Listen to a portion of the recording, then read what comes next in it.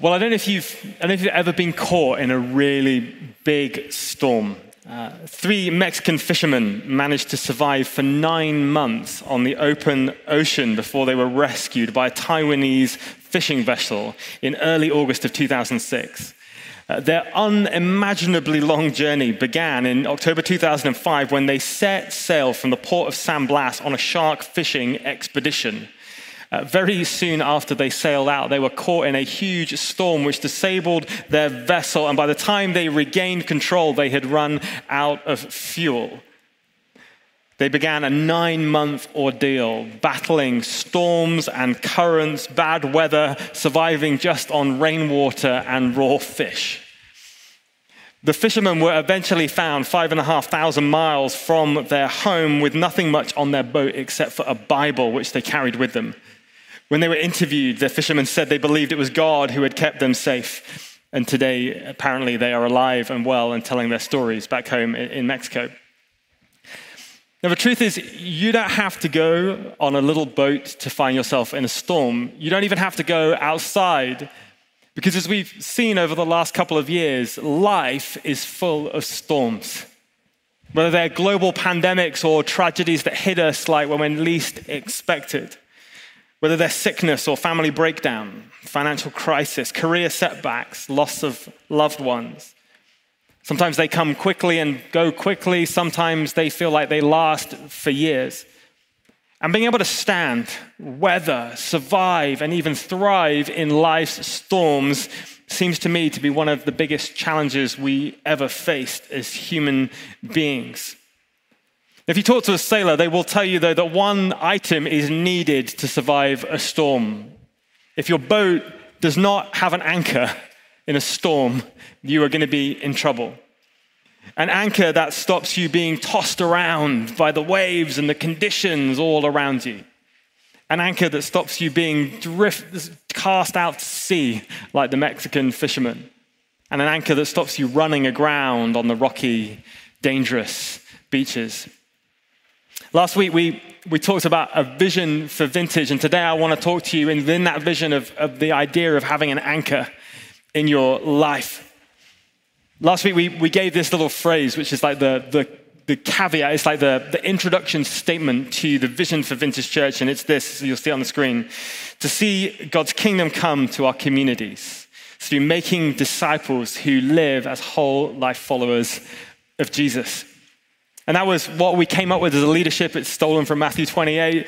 But we wanted to unpack that and give it some flesh. And so over the next weeks, we're going to go through 7 different statements as what we really mean when we say that. And the 7 statements, just to give them to you for the first time, don't need to remember them all today. But maybe there could be special prizes if you can remember them. Because we teach the Bible and allow it to transform our lives. Number 2, the ministry of the Holy Spirit works visibly in our community as people use their spiritual gifts and we see signs and wonders occur. Number 3, we grow in intimacy with God through charismatic worship and prayer. Number 4, we grow a diverse community of all ages who share deeply with one another in worship, small groups, and ministries. Number 5, we grow as we serve God through acts of love and care, ministering to the lost, the lonely, and the least. Number 6, we create welcoming spaces for people to explore faith. We equip our church to build redemptive relationships, and we see people regularly come to faith in Jesus. And then finally, we equip leaders to plant new churches and advance the kingdom of God. I read that back over the summer. I thought, that's the exact thing I want to give my life to. And that's what we're all about here at Vintage Church. But we're not going to do them all today. We're just going to take the first one. So let me ask you a question. You can shout out if you're feeling brave, if you can shout over the noise of the fans. How do you know anything, or how do you know what you know about God? It's not a trick question. Any offerings? Oh, you have to be louder than that. Bible, good start. Anything else? Creation, I think that's what you said. If it's not, we're going with it anyway. Anything else? The Holy Spirit, thank you. Other people, cool, yeah. Any more? Oh, sorry, something came from over there. Your gut. Okay, just who you're made to be. Okay, great. There's lots of different ways, aren't there, that we have something of an inkling of who God is. But I'm extremely glad that the plant, who I gave the first answer to, not really, gave us the answer of God's word to us. And this is our first statement for the next 7 weeks. We grow to understand the fullness of God's grace and truth as we teach the Bible and allow it to transform our lives. If you want to be able to weather the storms of 2022 and 2023 and 2024, if you want to be able to stand firm, if you don't want to run aground, if you don't want to be shipwrecked, if you don't want to be swept out to sea, then what you need in the heart of your life is the Bible, God's very word to you. Sometimes at Vintage, we talk about ourselves as a word and spirit church. So what is this? How do we get into it? And if you're a biblical scholar, this will be nothing but recap. But if you are new to this, if you are trying to figure this out, if you want to get this into the heart of your life, then hopefully this morning will be super helpful to you. So, obviously, 1,500 years of history, 66 books, 1,189 chapters. You've all read every single word and memorized it because I know you. That's a joke. It is by far the best-selling book in history. Even today in the United States, 50,000 of these are printed every single day. 6 out of 10 adults in the US profess that this book has transformed their lives. And over the course of history, people have lost their lives, they have been put in jail, they've been subject to persecution by trying to distribute Bibles. 600 years ago, it was illegal to have an English translation of the Bible in most of the developed world. Reformers like William Tyndale and John Wycliffe and a guy called Thomas Cranmer, they died trying to make an English translation of the Bible and distributing it. As little as 60 years ago, people like Brother Andrew, you ever heard that? I read his book, incredible story, about taking the Bible from Holland into Eastern Europe in the trunks of their cars in order that those in communist states could read the good news of Jesus. As little as 30 years ago, people smuggled Bibles across the border from Hong Kong into China. And even today, Bibles are put on little USB sticks and floated on balloons into North Korea. Why? Because the Bible changes lives. The Bible is powerful. The Bible is incredible. I found it really interesting that even though we sort of live in a time now when people have all sorts of things they say about, the Bible is, it has a bad view of women and it's got a limited view of sex and it's used as a political weapon and lots of those kind of statements fly around. It's interesting that even in the pandemic, and I've got a little thing to show you, they found out that 36 million people, if I can have the chart up on the screen, 36 million people, if you can see that, who before the pandemic had no interaction with the Bible, they were biblically disengaged, started to re-engage with the Bible again.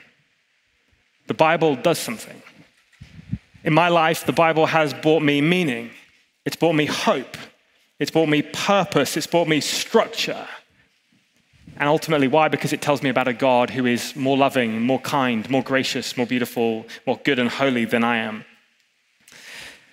So let's get our reading for this morning. If we're talking about the Bible, we better read the Bible. So Ali's going to read for us, if you've got it, 2 Timothy 3, 10 to 17. 2 Timothy 3, 10 to 17.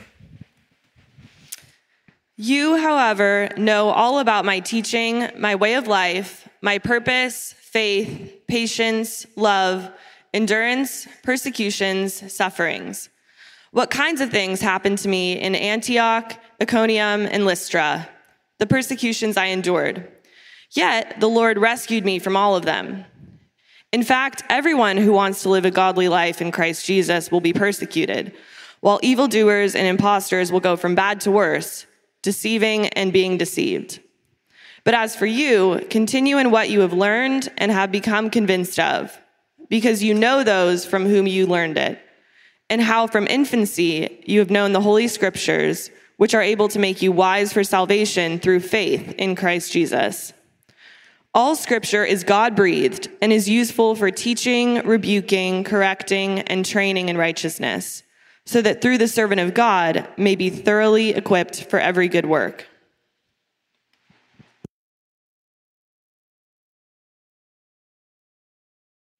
Thanks, Ali.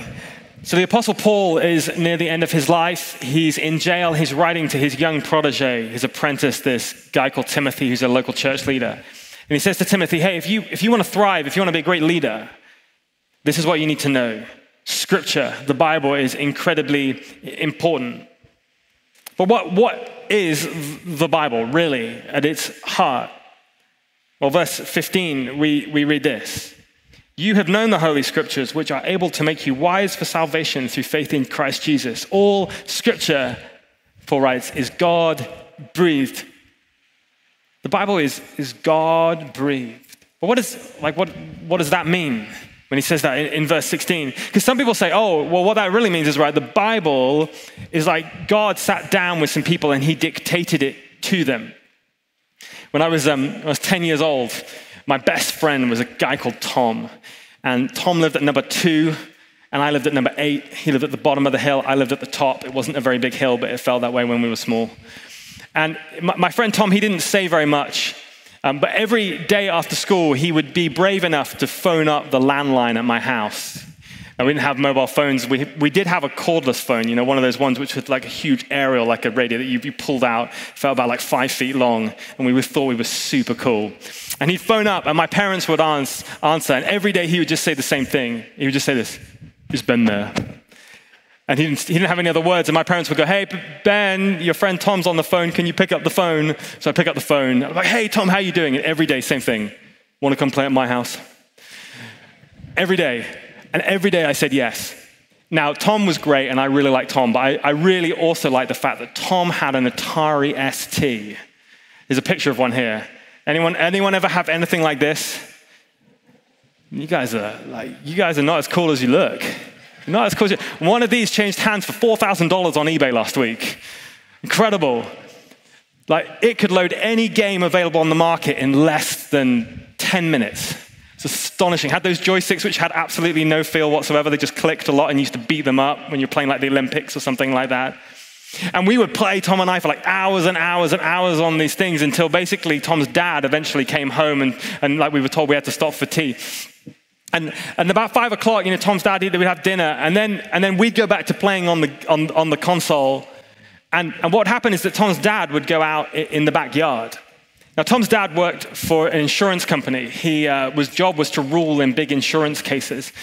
And every night he would pace up and down his backyard in one hand he'd have a cigarette, and in the other hand he'd have like one of those little dictaphone cassette recorder things. Remember those back in the day? And what he would do is he would rule in insurance cases by pacing up the backyard. It'd be like this.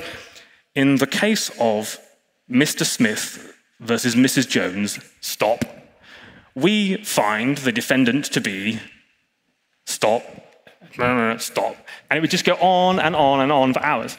Now, I assume that what was really happening was that he was going to take those little cassettes, and the next morning he went back to his office and he gave them to his secretary or his PA, and his PA like typed them up into letters, and then they went out as rulings.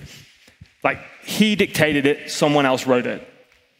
Now, sometimes when we talk about the Bible, that's sort of the idea, right? It's like, okay, yeah, God literally sat down with Moses, or he literally sat down with David, or he literally sat down with Paul, and he said, right, dude, grab a pen. I'm going to tell you some things. And of course, to the sense that tells us that the Bible matters because it's God's word, that's super helpful, isn't it? But it also feels like it misses something a little bit, doesn't it? Because the people matter who wrote the Bible. The Bible is full of emotion. It's full of humanity. There's even 4 different accounts of the life of Jesus, and if you read every single one of them, they're all just slightly different. Every one of them looks at Jesus from a different angle and notices different things, and even the order's slightly different. Why would you do that if you were literally going to dump some stuff onto a page of paper? So it doesn't feel enough to say that God literally dictated it into people's lives.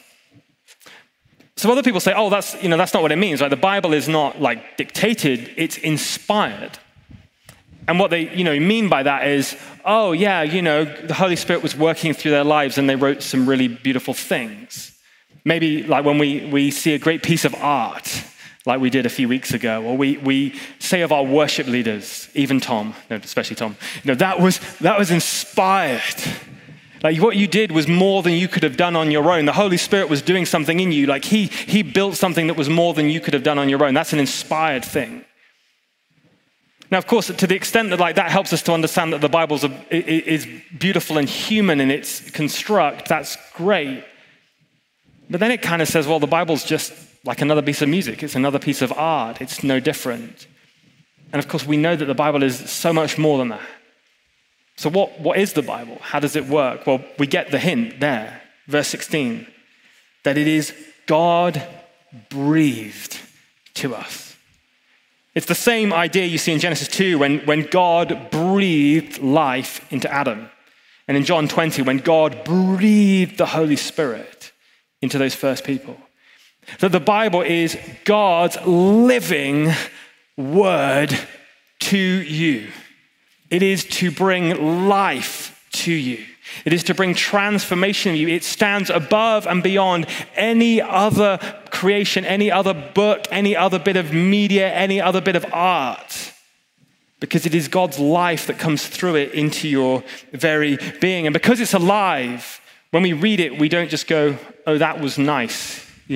Oh, I know the plans I have for you, says the Lord, plans to prosper you. And we go, oh, that was nice for them. No, we say, thank you, Lord. Because when you said that then, you say that to me now. When we hear that God is a good father, we don't just say, hey, thanks, God, you were a good father. We say that is true for us today because God is speaking to you on every page of the Bible. But the Bible is also, specifically, also the story of Jesus. When Paul says, he says, the scriptures which are able to make you wise for salvation through Jesus Christ. Now, if you think about it, that's quite an interesting statement, right? Because Paul is speaking about the Old Testament scriptures, the Jewish scriptures. I mean, the New Testament of the Bible hasn't been written yet. He's writing it as he speaks. So when he says that the whole of the Old Testament is about Jesus Christ, that's quite a strange thing to say. Except that he's right, of course. Because if you were to open your Bible this morning and you would turn to Genesis chapter 1, even though you would not find the word Jesus there, what you would do is you would find all about God's love, about God's creation, and you would find about the problem of sin and brokenness and why one day someone would have to fix that. If you turn into Exodus and you think about the promised land and the Jewish people, you read again about an incredible God, but you also read about what went wrong and why it's not quite as God intended it to be. If you read the Psalms, you read about the beauty of God. You read about the rescuing God. If you read about the prophets, you see this foreshadowing, this prophecy into the future that someone will come and make this right, restore God's people as they were meant to be in the original creation. Like every page of the Bible is a story of Jesus. It's a little bit like a Where's Waldo? I don't know if anyone to these? I don't know how big they were here, yeah. In the rest of the world, these are called Where's Wally? No idea what's wrong with the word Wally, but they're called Where's Waldo here. The whole Bible is about trying to find Jesus in its pages. As Dr. Charles Stanley says, the Bible is the written record of God's unfolding revelation of himself through the spoken word in nature and through the coming of his son, Jesus Christ. The Bible is all about Jesus. But what does it do? Why read it? Because what's it actually going to do for you? Well, verse 16 again, all scripture is useful for teaching, rebuking, correcting, and training in righteousness. Notice that word at the end, the word righteousness. Kathy Dedo says, righteousness is having all things set right. When there's righteousness in the world, then all things will be in right relationship with one another and will be living and acting according to their created purpose. To desire righteousness in ourselves is to desire that we are living in line with who we were created to be and not in rebellion to it. The Bible is not just an anchor to your life, it's the very compass that you have to navigate with.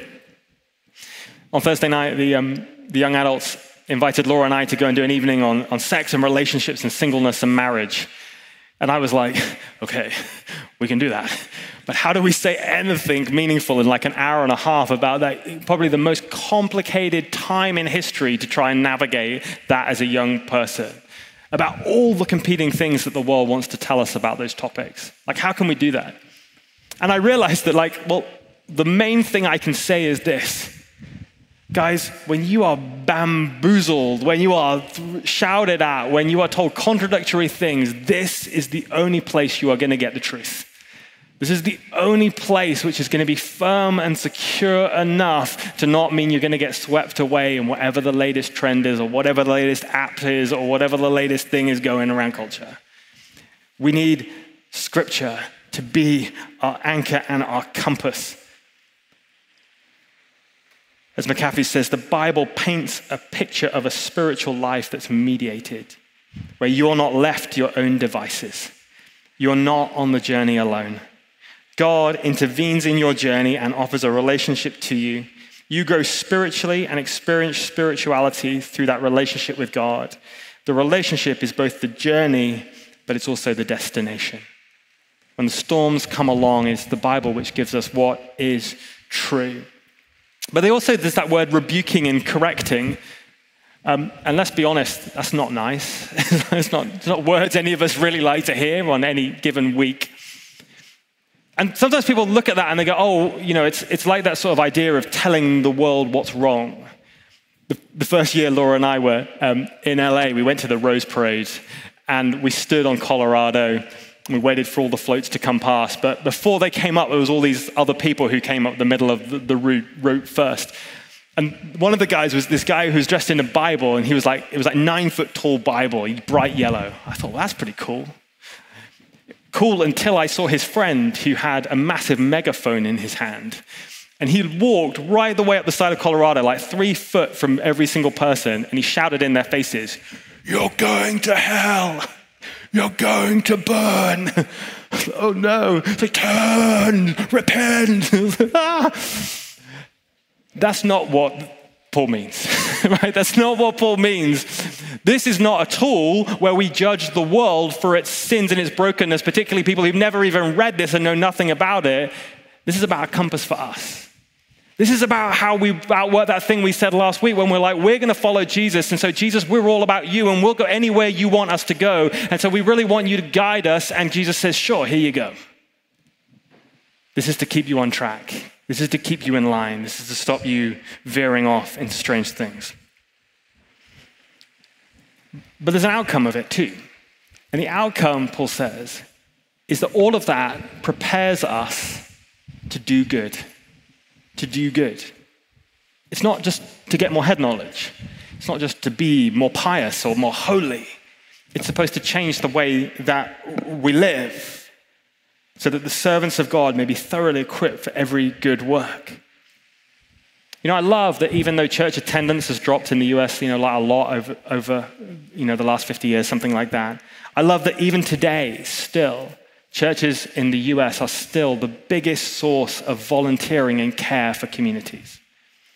I love that in the US, the churches are still the most generous and biggest givers in society. I love that in the middle of the pandemic, even when we were all going through massive mental health challenges, the secular group Gallup did a study to find out what was one thing that would actually bring positive mental health in the pandemic. And they tried everything. And they found one thing: people who worshipped with other believers in a church and read their Bibles. That's what they found. The Bible not only talks of good, but it brings good to the world around it. And I love that because even if you meet somebody who doesn't know Jesus, if you meet somebody who doesn't even agree with the concept of Jesus, there's supposed to be something about the quality of our lives that points to Jesus as we respond to Scripture. Okay, so how do you deal with Scripture? How do you actually wrestle it? Because you're probably going, well, that's fine, Ben, but when I read my Bible, I have some verses that I find difficult and I find it hard to read and I don't really know what to do. And so what do I do? So here's 4 things really fast that I want you to go away with from this morning. The first is understand what it is that you're looking at and reading. If I put in front of you The Raven by Edgar Allan Poe. Anyone ever read that poem? maybe in school, beautiful bit of poetry, and I put the instruction manual for your microwave next to it and said, go read. You might come back, because you've clearly never read either of those things, you might come back and say, oh, you have to read those a little bit differently. And the same is absolutely true with the Bible. You know, the Bible's not one thing, it's lots of different things all joined together. Some of it is narrative. It's history. They went there, they did that, God did that, that's what happened next. But some of it's poetry. And I've never written any poetry. If I did, it would be absolutely terrible, I'm sure. But some of you may have written poetry. If you have, you know that poetry is not concerned with like chronological order and trying to make a factual point. It's about emotion and symbolism and beauty. Some of it's letters. Like, hey, like this one we're just reading today, hey, something's gone wrong in your context, something you need to sort out. This is what you should do to follow Jesus. Some of it's eyewitness accounts, like the Gospels. Hey, look, there's Jesus. This is what he did. Some of it's prophetic. And again, prophetic writings aren't necessarily supposed to tell you about order and numbers and dates. Necessarily, they're to tell you about the big story, about the huge big picture of what God is doing and what he's going to do in the future. And some of it's wisdom. It's to literally tell you how to live well in every day. And which of those you're reading matters, because you read it a little bit differently, and that's okay. The second thing is you need to read contextually and systematically. Those are big words I stole from Fuller. But they mean you kind of have to read the big bit. You can't just read like, one thing. A couple of weeks ago, I told you that you can, find out that Santa Claus is real if you read the Bible. And you all went home and read it to your children and said, look, Santa Claus is real. You can read a lot of things in the Bible if you read it wrong. I don't know what your life verses are. I mean, we've all got, a lot of us have our favorite verses, which are kind of the verses which make us feel better and they don't challenge us too much, those ones. I bet, does anyone have this one as their life verse? A feast, Ecclesiastes 10:19. A feast is made for laughter, wine makes life merry, and money is the answer to everything. It's not bad, right? I mean, you could just leave the rest of the Bible and go with that one if you want to. I don't recommend it. This is my least favorite verse in the Bible, though. 2 Kings 2:23. From there, Elisha went up to Bethel, and as he was walking along the road, some boys came out from the town and jeered at him, "Get out of here, Baldy." They said, "Get out of here, Baldy." It's just not kind, is it? It's not nice. It shouldn't be there. If you take one verse of the Bible, you can get to a lot of different places. And so the invitation is to take a bigger sweep when you read Scripture. One of my favorite places in Pasadena is Huntington Gardens. And sometimes when guests come to stay with us, we're going to take you to Huntington Gardens because it's going to be amazing. But imagine you took a friend into Huntington Gardens and you blindfolded them and you took them right the way down the hill to the bottom, to the English Meadows. Remember the English Meadows? Oh, English Meadows. And you said, just kneel down here. And you took off their blindfold and you said, hey, tell me everything that you can tell me about Mr. Huntington and his design for the gardens. Now, I imagine they would probably come back and go, oh, Mr. Huntington, he loves the color green. Right? He's all about green. Short plants, nice, lush, flat surface. That's what Mr. Huntington designed for the Huntington Gardens. And you'd go, well, possibly some truth there, but not all the whole picture. Instead, you could say, well, why don't I take 10 plants from around Huntington Gardens? Now tell me about Mr. Huntington. And you get a better picture. But really, if you want to know everything that Mr. Huntington had in mind for the gardens, you need to spend time. You need to walk the whole gardens. You need to take time to savor it, to smell it, to allow it into your eyes and you hear the sounds of it. You need to enjoy the beauty of it. And it's not going to happen in one moment, in one part. It's going to take quite a while to do that. And the same is true with the Bible. We can get very unstuck if you just go for your favorite one or your favorite 10 verses. We're invited to go for the whole thing. Now, you might go, that's fine, but I don't really like reading 1,400 pages of an evening. It's a little bit beyond my interest level. So here's just some really quick tools, and you can photograph these on the screen if you want to, or you can jot them down if they help you any. Some things to help you read the Bible. Okay, number one. a book and it's cheap. Okay. How to Read the Bible, book by book, Gordon Fee. Proper classic book. Available on Amazon for not very much money. If I lost you because it was a book, stick with me. Okay. Number 2, Lectio 365. The top left corner there. Free app, some friends of ours from around the world, every day they do an audio devotion on a piece of scripture. They do it in the morning and they do it at night. It's a prayer scripture thing. It's absolutely brilliant. A load of you are already using it. Lectio 365.